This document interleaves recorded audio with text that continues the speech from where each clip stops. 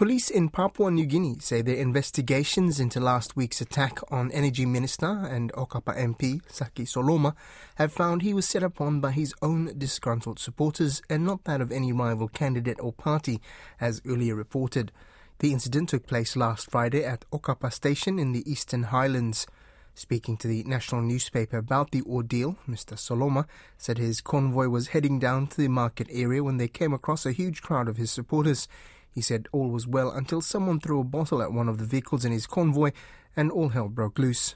The minister had to be extracted by security forces from the area and the angry mob torched the vehicles in his convoy. Joining me is our PNG correspondent, Scott Waide, who's been speaking to local police. Thank you, Drowantok. What more do we know about this incident? So this happened last week, but it took a bit of time for the facts to come out, and because it happened in the Eastern Highlands, and it was 4 vehicles were burned in the incident, and a few people attacked, and apparently the minister was in the center of it, and he was rescued by police. So he's safe and sound. Right, and just a bit more about the person involved, the minister and his constituency, please. Yes. So his name is he's the Minister for Energy, Saki Soloma, and according to police, and this report is from the Northern Divisional Commander, Assistant Police Commissioner Peter Guinness. He reported that 4 vehicles were burned, 3 vehicles belonging to the member's office and 1 belonging to a construction company that was operating in the area that had no connection to any of the politics. So his supporters actually burnt 3 of the vehicles, and plus that extra one that was, the additional one that was there. And according to Mr. Guinness, police were deployed, and police went in time to pull him out of the situation and take him over to Goroka, which is the provincial capital. Right, and initially the reporting was that this might be some political rivalry, but that's not the case, is it? No, it's.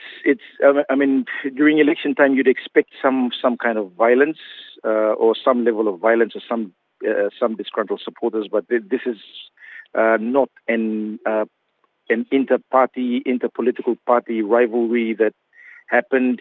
There may have been elements to it, but at this stage it's unconfirmed. But police are definitely have confirmed that it's a group of supporters that belong to him who were believed to be unhappy with his performance, and then they reacted in that manner.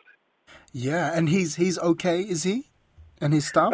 Yes, police have said that he is in the Eastern Highlands capital, Goroka, but they haven't laid any charges yet because they're waiting for him to come and press those charges. Lay complaints so that people can be arrested. And at this point in time, police can't act on it because he hasn't laid a complaint yet.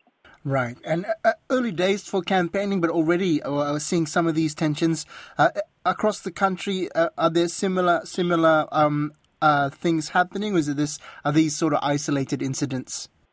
At times like this, you get a lot of isolated incidents, and when you're looking from outside into the country, there's this tendency to try to connect this and connect that. But usually in Papua New Guinea, it's a set of isolated incidents that happen during this period of time, during campaigning, during polling, election time. So security is always of a high priority when it comes to election, and particularly going into the highlands, there's a lot of attention given to security issues and security operations into the highlands.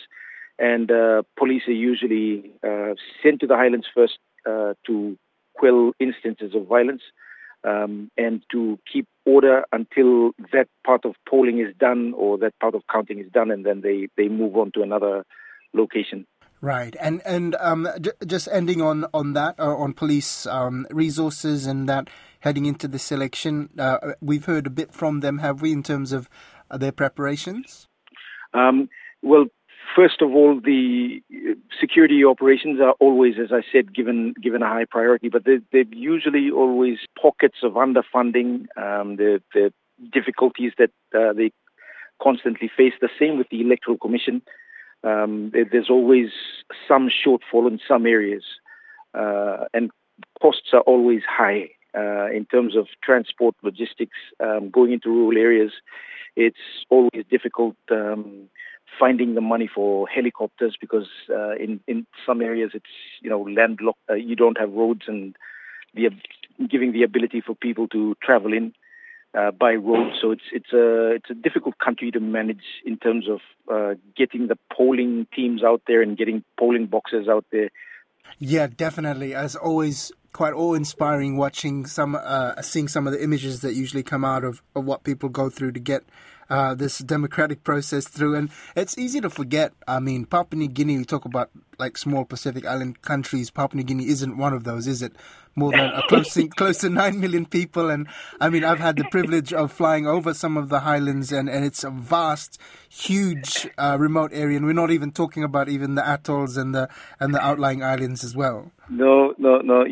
When people talk about the Pacific and they say Papua New Guinea is part of the Pacific, it's difficult for Papua New Guineans to imagine themselves being part of the Pacific. The beautiful oceans and all that, because all we see are large mountains and difficult terrain and all that. So the perceptions are very different in Papua New Guinea.